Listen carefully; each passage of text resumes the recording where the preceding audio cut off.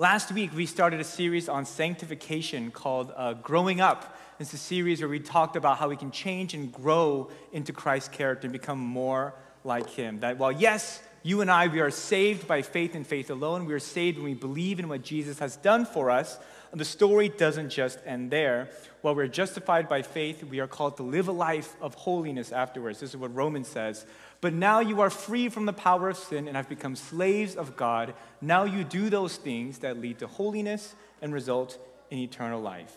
Meaning that after we believe in God, after we're freed from sin, we're called to a higher purpose, to a higher standard, and our belief in God should change us. And the question I asked last week to start the message was, how much do you feel like you've been changed by God in the last year? Kind of in the lieu of, we do a lot of things with personal growth, personal development, self-help books, and a lot of us make New Year's resolutions about how we should change and how we should grow. But the question is, how much has God changed us in the past year? Because to be a true follower of Jesus is to accept that you and I are not perfect. The core message of the gospel is that you and I were not perfect, and we couldn't save ourselves. So we needed help from someone who was perfect. Someone who was perfect and someone who had no flaws. But despite being perfect, and despite having no flaws, and despite us having the flaws that we did, this perfect being not only saved us, but loved us more than we could ever imagine in the state that we were already in. And that's the grace that Pastor Chris talked about earlier in this worship. And that's the grace and the metric and the motive that transforms us to who we are today. And the person that saved us, He loves us too much to leave us how He found us, but He wants us to grow and to become more like Him, to have our minds renewed, to be transformed, to become more like Jesus. And that's all good. But the question for this week, and the natural part two for this series is, okay, I understand. And maybe some of you were here last week and you're like, you don't need to tell me that I'm imperfect. I know. I have these struggles. I have these sins. This is not new news to me. The question then is, then how does one become sanctified? How do we go on that process of becoming sanctified, of becoming more like Jesus? Because it's hard to measure growth in certain things. Certain things are very straightforward. Your height, like your skill in sports, money, those have straightforward metrics to measure growth. But something like becoming more like Jesus, it's harder to measure. How do you know if you've been growing or if you are growing to become more like Jesus? Is it just how happy you are, your smiles per minute, your hugs per day? Like, how can you measure if you truly are becoming more like Jesus? And that's the question we're looking to answer for today. But before we go into the word, I invite you to join me in a word of prayer.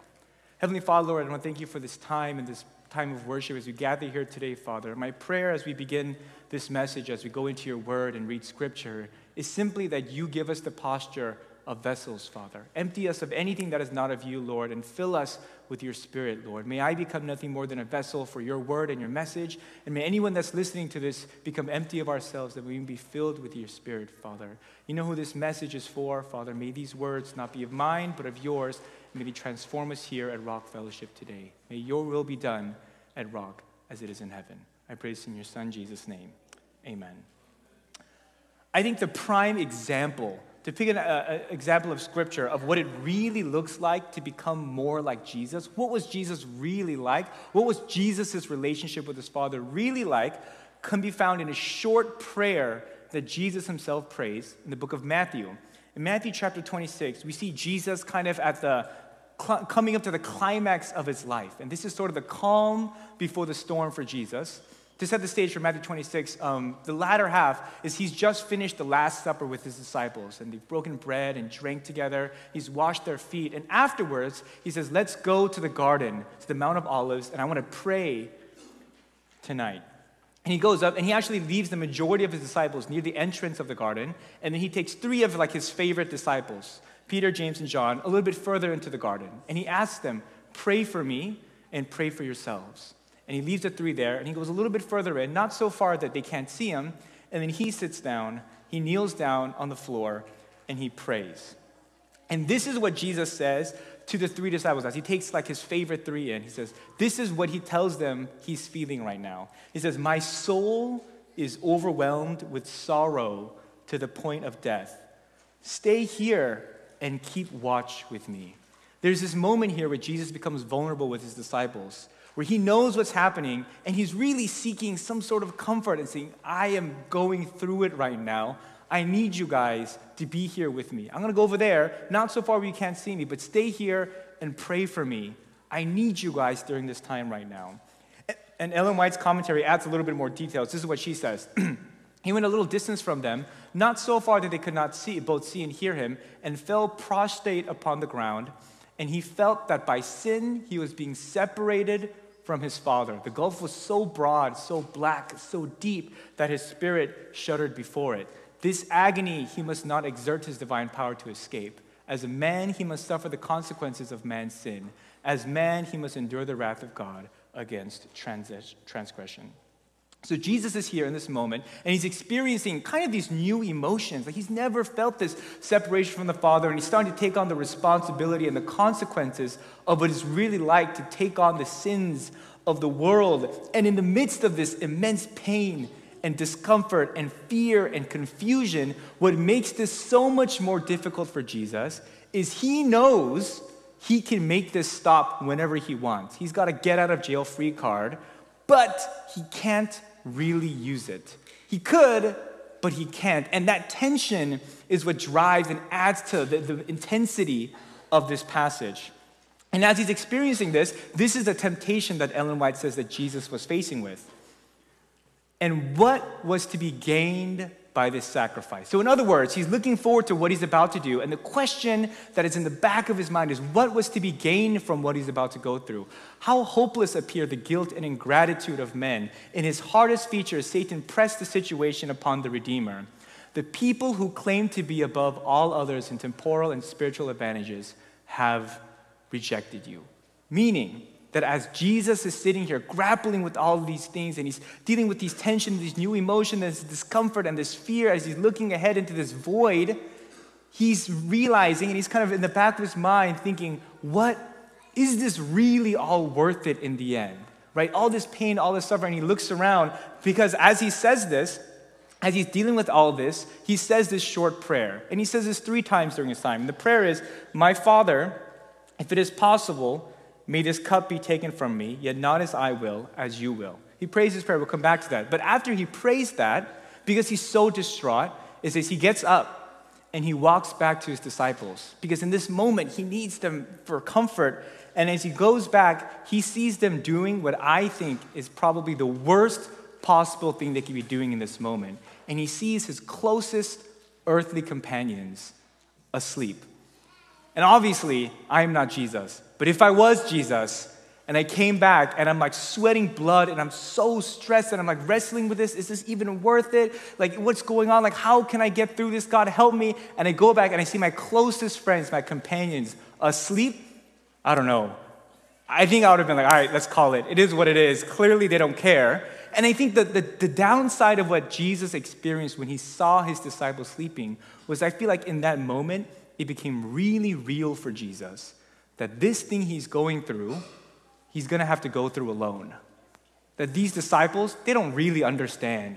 It's not that they don't care. Maybe yes, maybe no, but they don't really understand what Jesus is going through. And on top of that, the person he's leaned on all these years in ministry, throughout his entire existence, the Father, is now being separated from him. And in this moment, grappling with all of these tensions and these emotions and these fears, what Jesus realizes in the truest sense is that he's going to have to go through this ordeal alone. Which brings us to the significance of the prayer that he prays. It's a short prayer. Father, if it is possible, may this cup be taken from me, yet not as I will, but as you will. And actually, later on in the passage, it changes a little bit. In the book of Matthew, if you go 2 verses down, it says, "My Father, if it is not possible for this cup to be taken away unless I drink it, may your will be done." There's something that happens in the Garden of Gethsemane here, Jesus and his prayer with God, that really sums up Jesus' relationship with his Father in one word, and really the example that Jesus leaves for us to follow as we grow in this path of becoming more like Jesus. And in a word, it's submission. In this prayer, in this very short prayer, Jesus agrees to submit to God's plan. In the beginning of his prayer, he acknowledges, God, here's what I would like. Here's really what I'm leaning towards. I feel like we should do anything else. Anything but this is what, this cup, this thing that I see coming down the road, if we could do anything but that, that would be great. That's my idea, that's my plan, but not as I will, but as you will. And having said that, having acknowledged that this is not necessarily what he wanted to do, and what he wanted was not necessarily in line with God's plan for him, Jesus submits to the Father's plan. This word submission and submit is a word that, I don't know, we don't use very often aside from maybe students turning in assignments. But as I was thinking about this word, the best way to convey this sense, I realized I have a very personal relationship with the word submission in that I actually learned the true meaning of this word in church when I would say the equivalent of maybe a primary or a junior's kid in Rock Kids.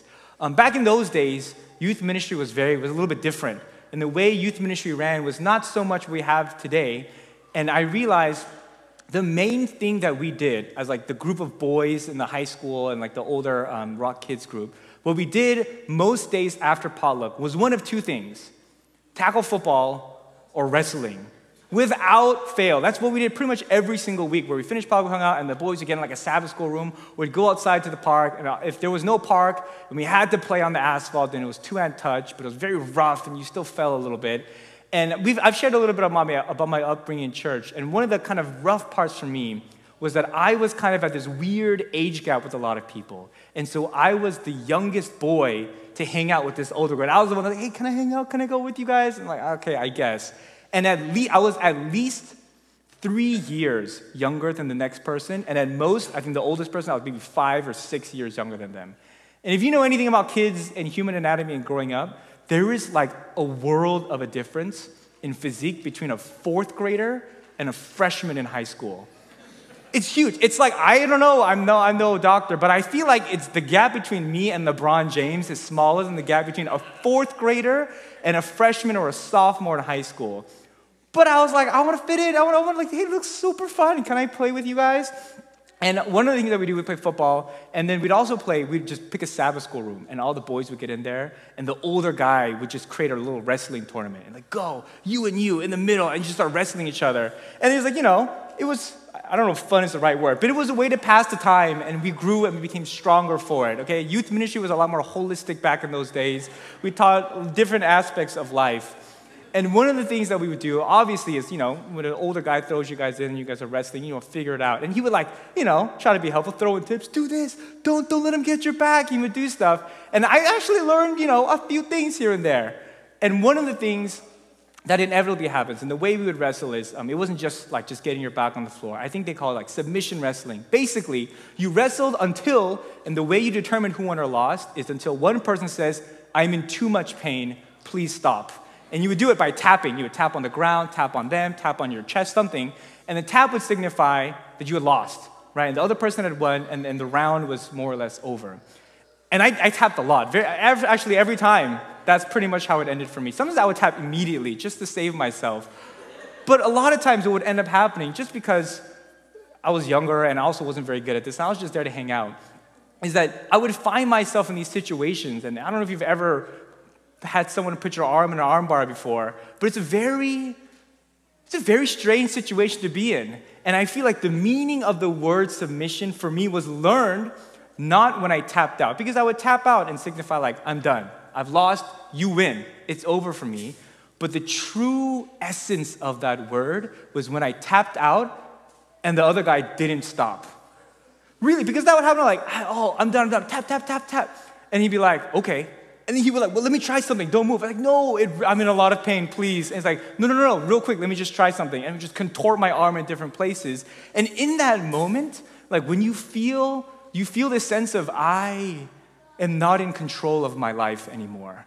In a very small sense, it's a very vulnerable place to be when someone is choking you from behind, and you're trying to tuck your chin in to prevent them from choking you, and you say, stop, stop, stop, because I can't do anything anymore, I'm done. And the other person says, no, I'm not done. There's a very, very strange situation to be in, and that state of realizing that I am not in control of this situation, that I have submitted, and because I've submitted, technically, I am at the mercy of this person. This person can now do whatever they want with me because I've given up. They're in control. It's a very humbling and powerless feeling that is very, very unpleasant. But at its core, that's what it means to submit. To submit means to lose, that you lose and allow the other person to win. And the measure in which we are willing to lose to God, to submit to God across all areas of our lives, is kind of an indication of our sanctification, where we give up our life to live God's life. We lose ourselves, in a sense, as the modern poet would say. We lose ourselves not to the music or to the moment, but to God, where even your identity, who you are, becomes changed by who God says you are. We talked about it last week, but the identity of these two apostles, John and Paul, change after they've met Jesus. So the apostle John, one of Jesus' disciples, one of the people that Jesus took with him further into the garden that fell asleep, he wrote one of the Gospels, basically a biography of Jesus. And when he refers to himself in the book of John, he refers to himself as the beloved disciple, or the one whom Jesus loved. That becomes John's identity henceforth. And again, later on in the New Testament, Paul, when he starts his greeting in all of his letters, in Romans, in Corinthians, in Galatians, the standard greeting he gives, if you read verse 1 of all of those books, it's some version of Paul, a servant of Jesus Christ. Paul, an apostle of Jesus Christ. And really that word servant is interchangeable with the word slave. But when you look at Paul's credentials, Ephesians, Philippians, Colossians, 1 Timothy, Colossians, Paul, an apostle of Jesus Christ by the will of God, and Timothy, our brother.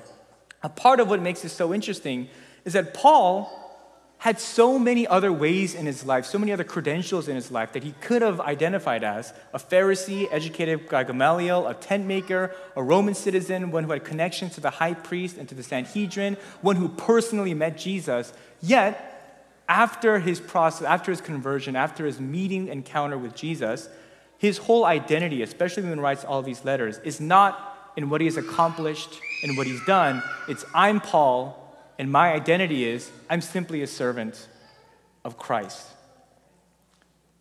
And this idea makes sanctification, I think, really, really scandalous in today's day and age. Where last week we talked about the fact that to become changed like God, to become more like Jesus, to become changed, you have to accept the fact that you are not perfect just the way you are, and that you require change. You require someone else to help you in your life, which in today's culture is a very scandalous and offensive thing to say. And the second thing about sanctification is that once you submit yourself to God, you realize that your identity is not personal. It's not something you give yourself. Your identity is found in God. In today's day and culture, identity is very personal. It's up to yourself to find out who you are. You go on a trip, you discover yourself. You take that backpacking trip to Europe and find who you really are. But in sanctification, the process of becoming more like Jesus, we realize that our identity is not found in what we do or what we've accomplished, but in who Jesus says we are. In a lot of ways, sanctification is a matter of our hearts being changed and not our lives necessarily. And here's what I mean by that. A lot of times, our relationship with God, and this came from a conversation I had with one of our college students, we're texting back and forth, is that we want God, really, we cling to God and we ask God for things because we want God to change our lives. We want God to change our circumstances, change our situations. But in a lot of ways, what God does throughout Scripture and what something like the fruit of the Spirit shows is that God is more interested in changing your heart and your character rather than changing your circumstances. God is willing to wait years for people's hearts to change in Scripture before he actually changes their circumstance. Moses is the perfect example of that. Moses was the prince of Egypt, and God has him live as a shepherd in the middle of the Midianite desert for 40 years for him to change before God is willing to change Moses' situation and bring him back into Egypt. I imagine there are times when Moses was out there and I hate this. I don't know what I'm doing out here. I used to run Egypt, or whatever the case may be. But God was willing to wait for Moses to change before he was willing to use Moses for his purpose. Jacob with Laban, Noah and the ark, the Israelites in the wilderness is another perfect example where God was saying, I'm going to wait for you to change your hearts before we change your lives, so to speak. In all these circumstances, it becomes clear that God's priority is to change human hearts rather than to change the situation that we are in. I had this conversation with someone not too long ago, and I think one prayer that we pray, and this a series we preached a while ago, is I think a lot of us, we stress out about something like money. And I think a lot of times, maybe you've prayed this prayer before, God, I want to be free from like the shackles of money, or like worrying about money, or having money be my God, or having money be my idol. Free me from the power and the grips of money. But if we're being honest, if God came to you and said, all right, your prayers have been answered, I'd like to make sure you never have to worry about money again.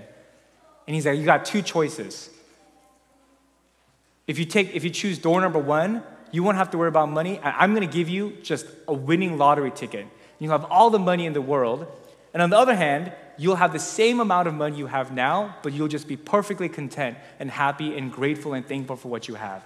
I think for most of us, when we pray and ask God for financial freedom, what we're praying for is lottery ticket numbers, God. That's what I would like. I would like enough money so that I don't have to worry about money anymore. But really what God is really trying to do, and in the process of, is changing your hearts and our perspectives on life. In another way of looking at it, sanctification is not the process of removing the storms in our lives. It's the process of developing the peace to be able to go through those storms. I think a lot of times, even though we claim to know it, what we ask God to do is to make our lives easier. God, take this stress away from me. Make this go. Help me, protect me from these things. But when we look at Scripture, God's more interested in helping you get through those moments in life, changing your hearts and transforming you from the inside out to develop that trust in Him. There's two instances, literally, where Jesus and His disciples encounter an actual storm together. In one, not an actual storm, but the actual chaos together on waters. In one, they're in the boat and they see Jesus walking towards them on the water. And they freak out because they don't recognize Him and they think it's a ghost. What's going on? In another instance, Jesus is with them in the boat, and there's an actual storm going around, and they see Jesus, and Jesus is calm, and that freaks them out more, and it makes them upset, and they wake Jesus up. In both of these instances, the tension is resolved, the story is resolved when they understand who Jesus is. When Jesus is walking on the water, they're fearful, they're scared, what's going on? And then Jesus calls out to them, have no fear, it is I. And then it's, oh, we're good. That's Jesus. We know who that is. If anything, let me walk towards you. And when Jesus is on the boat with them and He's sleeping, they freak out, they wake Jesus up, and Jesus asks them, oh, how could you have so little faith? And He calms the winds and the storms. And the first question they ask themselves after the storm has subsided is, who is this man that the winds and the waves obey Him? When you read Scripture, you can make the case that Paul sees suffering and affliction as a good tool. Not only so, here's what he writes, but we also glory in our sufferings because we know that suffering produces perseverance, perseverance character, and character hope. And this is only done when we embark on the journey to submit our lives to Jesus or to lose who we are to Jesus' will. Because in so many aspects, and we talked about this in Sabbath school, I think it's intrinsic in human nature that we hate to lose, but the reality is, if we are winning in the struggle with God, and if we are winning, if our plans are coming out on top, in most cases it means that God is losing and that God's will is not being accomplished because we push ourselves. I want to stop and address something as we go through this, and I imagine there's some people here in this room that maybe up until this point in this series, you've been like, yeah, this makes a lot of sense. I know this. We need to change. Yeah, I've heard this before. But I know that. And actually, right now, what I'm going through is I would love to change. I realize I need to change, but I'm not changing. In fact, I've been having the same struggles for so long. And even right now, I'm currently going through this struggle where I know I shouldn't be doing something, but I keep doing it. I'm trying to break this bad habit. And it's becoming really, really discouraging for me because you're right. I understand that I need to become more like Jesus, but I'm frustrated because I've been trying and nothing has been happening. I have the same fallbacks. I keep trying to repent and confess and come back, and I've been stuck in this cycle for so long, I'm starting to lose hope. And for someone here that feels like, man, I've really been trying for so long, and I continue, my baseline is that I just struggle, but I haven't really found this overcoming victory, and I keep coming back with these same issues and with the same things that bother me and make me fall. I want to remind us that your struggle against sin, you struggling and fighting against sin, is evidence of the Holy Spirit working in your life. And I heard this quote earlier, that shadows are evidence of light, that the only reason you're able to perceive shadows is because there is a source of light. And I think a lot of times we become discouraged when we're fighting and struggling with sin. We feel like it's because we are so sinful. I would argue that the fact that you have not given in, that you continue to struggle and get back up and repent and continue to hold on to God is evidence that God is not done with you yet. And that a lot of times, and like anything that's important, change takes time over the course of many, many, many years. Paul talks about this thorn in his side that he had. And there's a few different interpretations of what that thorn may be. Something it's a physical, literal pain in his side. Other things it's a habit or some hang-up that he had or some bad like speech impediment. Whatever it was, there was something in Paul's life that God never took away from him. And Paul had to have peace with that. And I think there's something to be said about those of us that struggle and we feel like we haven't made any progress. And we've gotten to the point that maybe we feel like, I don't know, I've been struggling with this for so long. I wonder if it's either I'm doing things wrong or maybe you've gotten to the point where you say, I don't think God cares. I don't think God has the power to change me. And if you're in that situation, I want to remind you and encourage you, whatever it is you're going through, whatever this long-term thing that's been bothering you, that you've been struggling with, that you may not have seen immediate victory over at this point, that your struggle with this thing is evidence and proof that God has not given up on you, that God continues to stay by your side, and that God has not left you alone. This is the line that Paul says in 2 Timothy. At the end of his life, he says, I have fought the good fight, I have finished the race, I have kept the faith. Paul uses the analogy of a fight and a race to describe the life that he's lived up until this point. And I think there's something to be said about him using athletic, long-term competitions where really there is a bit of a struggle. And it's a struggle that requires endurance and perseverance. And I don't know who needs to hear this today, but don't give up. The struggle is proof that God has not given up on you, and your perseverance and your endurance will be rewarded. There is hope, and there is more to life than what that thing is that you're going through. That being said, I think the question that comes to mind is wherever you are on the spectrum where like you feel like, okay, I feel like I need to change now, or I've been struggling with change, how do we become more like Jesus? But how do I develop a life? Like how do I actually submit to God's will? It sounds good and dandy, and yeah, Jesus did an amazing thing in the garden. Props to him. I'm so grateful because I benefited a lot from that. But what does it actually look like? What does it really mean to submit to God's will? How do I actually practically apply that in my own life? Anything that happens in daily practice, and it happens over a long period of time. But in order for it to happen, it must be on our minds that our goal must be to grow and to become more like Jesus. That disciplines that fuel growth must take place every day. And I think there are 2.5 main things that we can do, none of them that will blow your mind, but that will draw us closer to become more like Jesus. And the first is how we approach our prayer life. And we should pray that we can accomplish God's will in our lives. The Lord's Prayer begins with this phrase, Our Father in heaven, holy is your name. Your kingdom come, your will be done on earth as it is in heaven.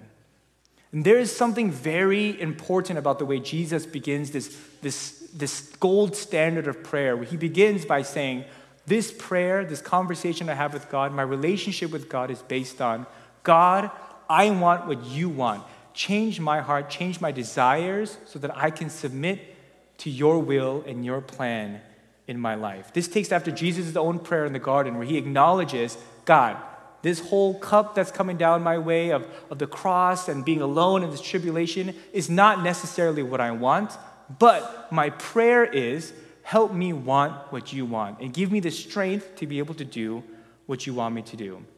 Our prayer life must reflect this. And the second is, we must read Scripture to know what God's will is. We must pray that we can accomplish God's will, and then we have to read to know what God's will in our life is. There's a phrase in Scripture where Jesus says frequently, he says, he who has ears, let him hear. And the idea of this is not, Jesus isn't saying like, hey, as long as you're not deaf, I hope you understand what I'm saying. This idea of he who has ears, let him hear, is this idea of understanding, internalizing, and implying what we read, to receive and to respond. In a lot of ways, the Bible should serve as a handbook for our lives, to teach and to rebuke and to encourage us. And this is how we learn what God's will in our lives is. I've talked to a lot of youth where the conversation is, I want to do God's will, but I don't know how to find out what God's will is. And I think a lot of times when we pray, we hope for like an angel to appear in front of us and tell us, hey, this is what God wants you to do. But the reality is that a lot of times the only reason we ask those things to God is when we come at a decision in our life where we're lost, right? What college should I go to? What job should I take? And those are times when we may pray that prayer of, God, what is your will for my life? But the reality is this has to happen on a much more daily basis where we read Scripture because Scripture teaches us how God wants us to live our lives. But to truly submit to God's will requires us to read the Bible, to read Scripture with a humble attitude. I think a lot of times we read Scripture as a means of confirmation bias. And a lot of times, Scripture magically will rarely disagree with us. Or we'll read something in Scripture and we're like, it doesn't make sense, so I don't need that. Or that doesn't make sense, I don't really agree with that. And so we'll interpret it in a way that fits our pre-existing cognitive parameters. But the reality is, that really doesn't help us become more like God at all. A lot of times, and I felt this temptation too, where we read the Bible and I'll read something like, I don't think that's true, right? And instead of digging deeper and trying to understand what the context is, I'll frame that message in a way that makes me feel like, okay, so I'm good. That didn't actually disagree with me. I'm perfectly fine with that. But the reality is, the whole point of Scripture, if we want Scripture and prayer to truly change us, we must allow it to remind us at times that we are wrong.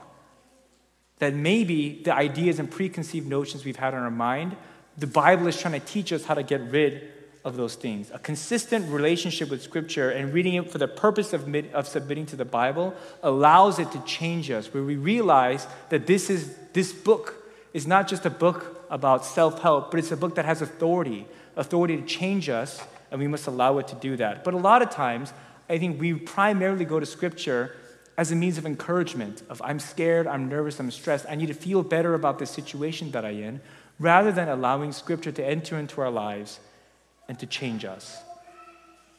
But at the end of the day, what leads to true transformation, yes, praying is helpful and reading the Scripture is good, but what leads to true transformation is making real life decisions based on our prayers and what we've experienced in Scripture. If you really want to grow in faith, if you really want to change to become more like Jesus, you have to start making decisions in your life that reflect the things that you've prayed and that you've read.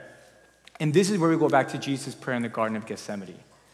As important as Jesus' prayer was in the garden, where he prays, not my will, but yours be done, as significant as it was, what's more important is what happened after Jesus prayed that prayer. That victory was not won in the garden, victory was won in the cross. That after Jesus prays to God and says, not my will, but yours be done, Jesus gets up after his prayer, and then he willingly gets arrested.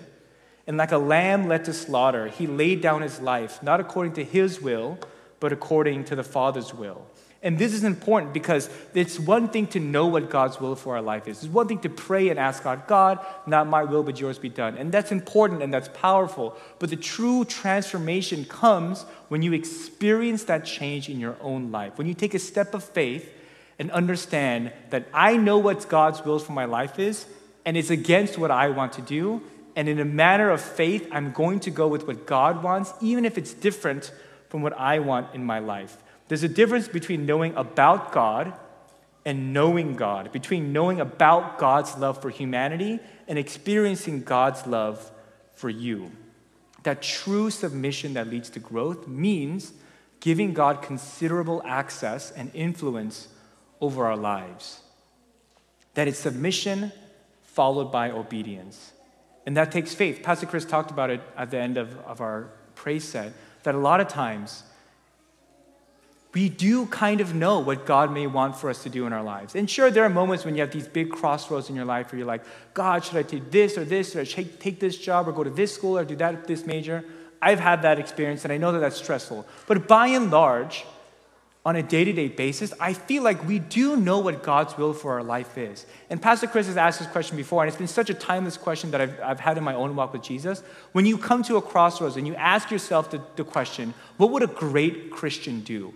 What would a mature Christian in the faith do? 9 times out of 10, we can answer that question. And a lot of times, most of us, what it's come down to is we know in our minds what God's will for us actually is. We just don't do it. Because to do God's will in a lot of ways goes against our will. In a lot of ways, following God's will means that you take the price of being uncomfortable or being vulnerable or doing something that was not according to your own plans. But at the end of the day, that's how you grow. The only way you can grow in your trust in God is to do something that you feel like is contrary to yourself, but that God wants you to do. And once you do that, then you experience God's love and you experience that, God's plan for me are indeed good. It's one thing to hear, every week you hear in Scripture that God loves you, God cares about you. And Pastor Chris and myself and all of our speakers and all the songs that we sing say those things. But it's a completely different experience to experience God's love for yourself. It's one thing to read that God so loved the world, and it's another thing entirely to experience that love on a personal level.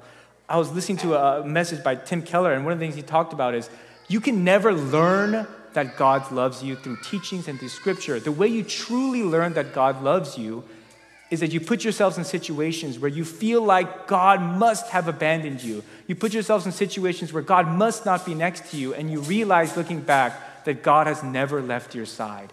That's how you grow in your understanding of God, and that's how we grow in our trust of God.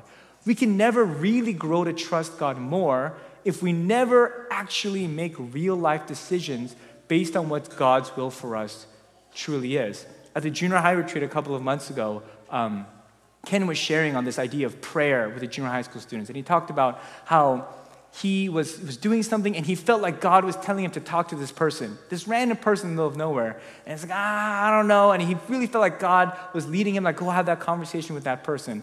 And he didn't.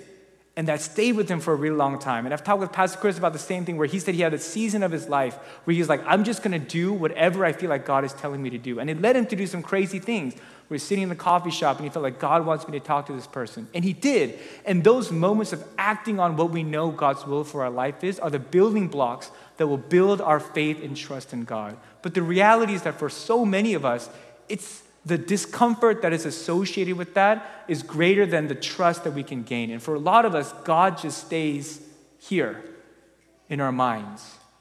And we know about God, and we know that God loves us, and we know that God's plans are good because that's what the songs say and that's what the Bible says. But we have yet to experience God's good plans in our own lives, because that can only be experienced when we actually make decisions in our lives that are according to God's and not our own. That growth in faith must be experienced, and you can only learn so much by reading the stories of Moses and Joseph and Jacob, because that's not you. And when we're stuck in just learning and knowing about God as opposed to experiencing Him, there's a world of a difference between a theologian that just knows Scripture and a Christian that knows that God loves him and her and has a personal relationship with Jesus.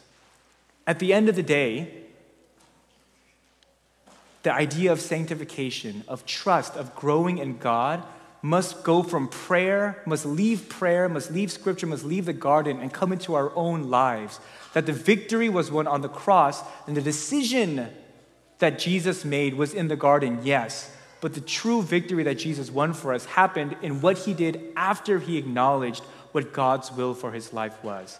I've shared this many times. I don't want to go into it too much, but a lot of my personal calling, this sounds really bad, but it's really true. I wrote this on my application to Andrews. And if you don't know, as I was applying for colleges, when you go to an Adventist school, you can do the whole application in about 15 minutes in one sitting. But the one thing they ask of you is they ask, hey, why do you want to come here? What is your little personal story? And I distinctly remember that in that short little blurb that I wrote, I quoted Jesus' prayer, that the story of my life is not my will, but yours be done. And I remember writing this, and maybe I shouldn't have. I don't think it really would have mattered. But I wrote, I don't want to be a pastor, but I'm going to study theology because I feel like that's what God wants me to do. And in that moment, and I would tell people that, and then people would be like, maybe you shouldn't tell people that. You don't tell people you didn't want to be a pastor. But in the truest sense, that was true. I had no plans and no desire to be a pastor. But for whatever reason, strictly by the grace of God, I did it. And I followed through, and I studied theology, all the ups and downs. And you may not know this, but the summer before I came here, which was in the summer of 2018, when Pastor Chris, someone I'd never talked to, by the way, texted me out of the blue. I was in the library, and he said, hey, this is Pastor Chris, Sean from Rock, we love you to come out do this internship. You may not know this, but in that library, the prayer that I prayed to God was, okay, God, I'm going to go, but if I'm on a freeway, this internship is my last exit. Meaning, I have never done ministry before, and really, I came all the way here. I don't really know why, because I think this is your plan for me, but I've never done ministry. I've never really preached. I'm just here because I'm pretty sure I was supposed to follow you. But now that I'm here, and now I actually have to do stuff about it, it's a little scary. And so I told myself in the prayer, and I still wrote about this in a journal somewhere, is I'm going to go to Rock. I don't know anybody here, and if I go, and it's like the worst experience ever, that will be my sign that, I was delusional, and that this was not your plan for me at all.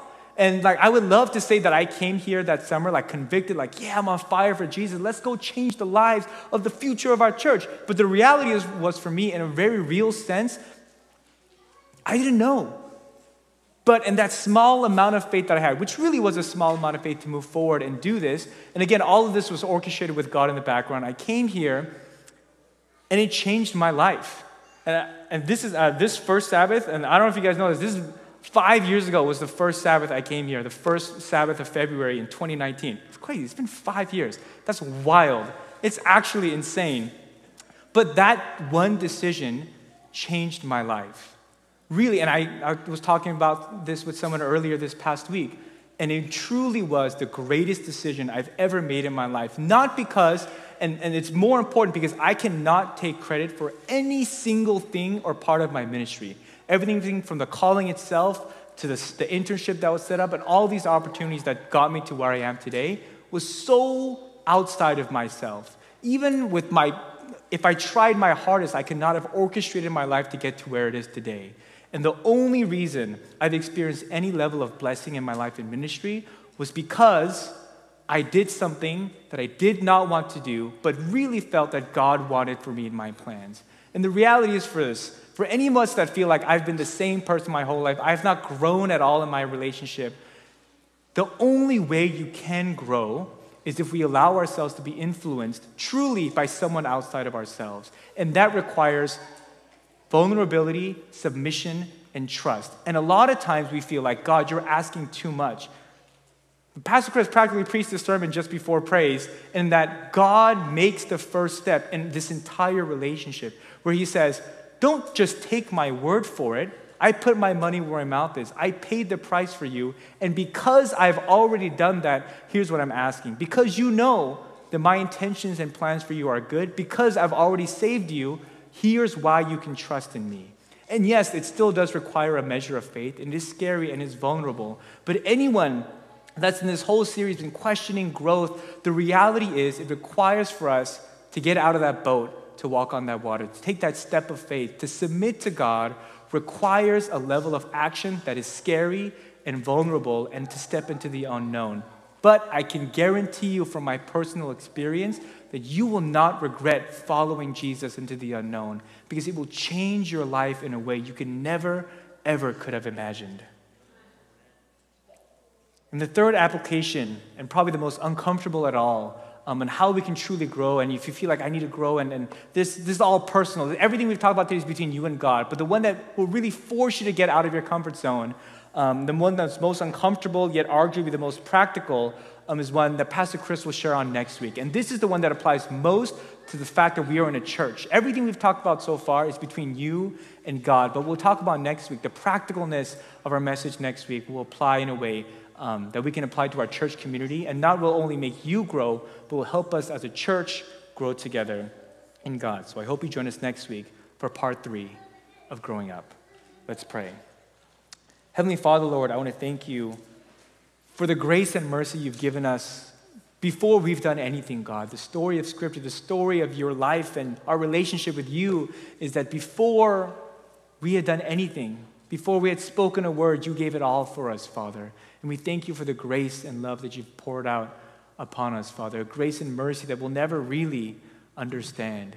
Lord, as we speak and we leave this place and we delve into this idea of growing more in you, God, I ask that you give us the strength and the faith and the encouragement and the patience that it requires for us to step out in faith and allow you to make meaningful change in our lives, Father, as scary as it may be, Lord, as uncomfortable as it may be, Father, help us to make the necessary moves in our lives and trust and faith in you so that we can submit to your will and allow your plans to overcome ourselves, Lord, that we can lose so that you can win.